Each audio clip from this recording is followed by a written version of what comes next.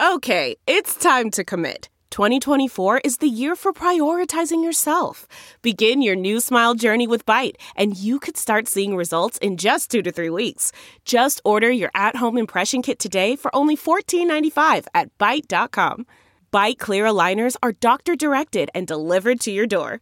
Treatment costs thousands less than braces. Plus, they offer financing options, accept eligible insurance, and you can pay with your HSA, FSA. Get 80% off your impression kit when you use code WONDERY at Byte.com. That's BYTE.com. Start your confidence journey today with Byte. China Stories, the $15 billion Chinese fast fashion app you've never heard of, Part 2. Written by Flynn Murphy and Matthew Walsh. Published by Caixin Global. Read to you by Heather Mowbray. The rapid rise of the $15 billion Chinese fast fashion firm, challenging industry titans like Zara and H&M, has prompted questions about who controls the company and the sustainability of its business model. Shein, a Chinese retail website and app focused almost entirely on the export market, has proved a smash hit among young women and teenage girls in Western countries, thanks to its huge selection of cheap, trendy clothing. But observers say its strategy, which uses China's world-leading garment manufacturing networks to outmuscle its rivals on speed and price, reprises global fast fashion schemes linked to a litany of environmental and labor abuses. Shein is not publicly listed and therefore is not under the obligation to disclose its finances. But as rumours swirl that the company is preparing for an IPO, its opaque ownership structure and media-shy approach has prompted questions about who exactly is reshaping the sector. Black box.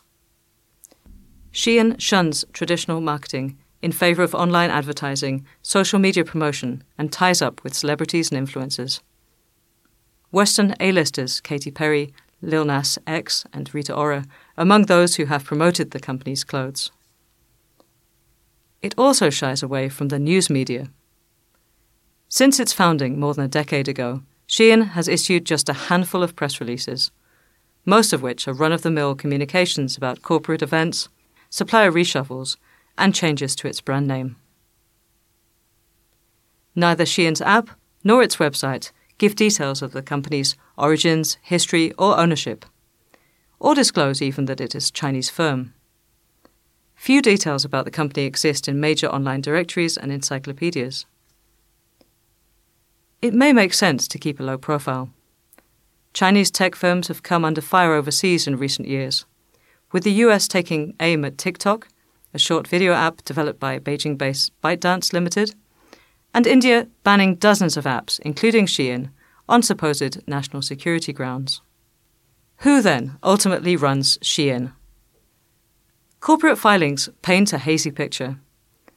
Tian Yancha, an online directory of Chinese companies, said the brand belongs to Nanjing Lingtian Information Technology, an internet firm specializing in cross-border trade. But the same website also says the company revoked its business license in April. A person who answered when Caixin called the number associated with Nanjing Lingtian said they worked for Shein, and that the company was now known as Nanjing Shein E-Commerce Co.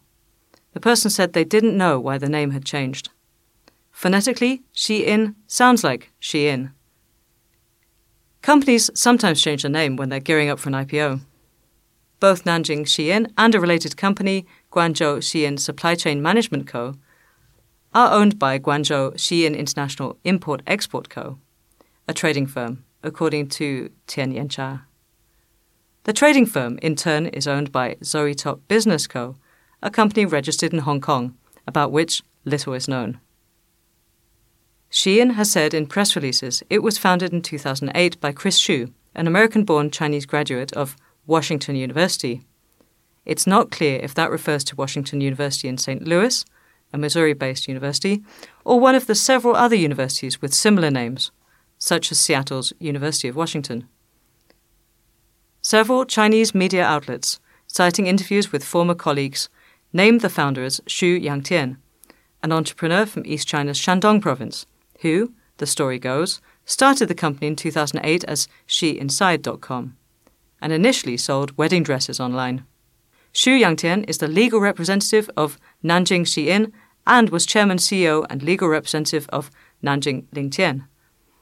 Like the other people named as key personnel in the above companies, he has a minimal online presence. Caixin was unable to contact Chris Xu, Xu Yangtian, or any other person listed as executives at Xi'in's affiliates. We were also unable to contact Zoe Top, whose details are not listed in Hong Kong's corporate registry. All of the above companies in Nanjing and Guangzhou declined interview requests. More than 10 current and former Xi'in employees contacted by Caixin for this story either declined to be interviewed or did not respond. But one who did was Hamza Utsa, a Turkey-based business developer who worked as a digital marketing manager at Xi'in's Nanjing headquarters for 7 months in 2018. During his tenure, Utsa helped design a website targeting Turkish consumers, conducted market research and analysis, and oversaw Xi'in's expansion into Turkey, he said.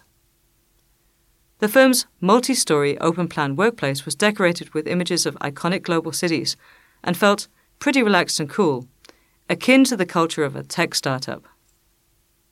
2 things about the company particularly stood out, Utsa said.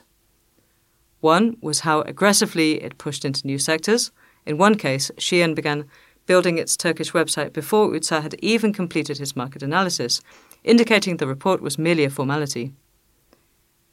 The other was how little was known about the people in charge. Throughout those 7 months, Utsa said he never once met or spoke with Xu or any other Xi'in executive. As far as he could tell, neither did any of his immediate colleagues. We never actually saw them, he said. We didn't even know where their offices were. Unapologetically fast fashion. Industry experts interviewed by Caixin described Xi'in as filling the space vacated by fast fashion brands that have bowed to pressure to abandon some of the business model's worst successes. Such marks include Zara, Pull&Bear, and Bershka, all of which are owned by Inditex, the world's largest fashion group. The Spanish conglomerate has pledged that all of its labels will only sell sustainable clothes by 2025. H&M, which like Zara recently faced a backlash in China for its response to alleged labour abuses in its Chinese supply chains, has also announced a series of targets for the coming decade. Such companies have sought to burnish their ethical credentials at a time when consumers are increasingly anxious about the fashion industry's impact on workers and the global climate. The sector has long been linked to suppliers with unsafe or exploitative labour practices, and also produces more global emissions of carbon dioxide, a planet-warming greenhouse gas, than international air travel and maritime shipping combined, according to the World Bank. Xi'in, too, stresses its dedication to sustainability. The company says on its website that it bans the use of child or forced labour in its supply chains, demands that its vendors pay their workers fairly, and minimalises waste and power consumption to limit its impact on the environment. But experts said it was tough to substantiate these claims. One clothing sustainability expert, who later asked not to be named, described the firm as unapologetically fast fashion. Xi'in's marketing material are filled with vague statements like pledge to stay transparent, but they technically haven't even started being transparent, said Stephanie Lawson, the founder of sustainable fashion consultancy Laws on Design. There is no absolute information or data to show their track records or goals. In response to climate concerns, many other brands are more clearly working, if imperfectly, towards reducing their carbon footprints and are actively engaged within civil society and with their customers in order to do so, said Lawson, who previously consulted for H&M. While other companies gradually invest in new materials, experiment with more sustainable business models, and back initiatives that empower disenfranchised communities, Xi'in is doing none of these, at least not visibly, Lawson said. The planet cannot currently sustain a lifestyle whereby the majority purchase non-recyclable products currently priced and seen as single-use, she added.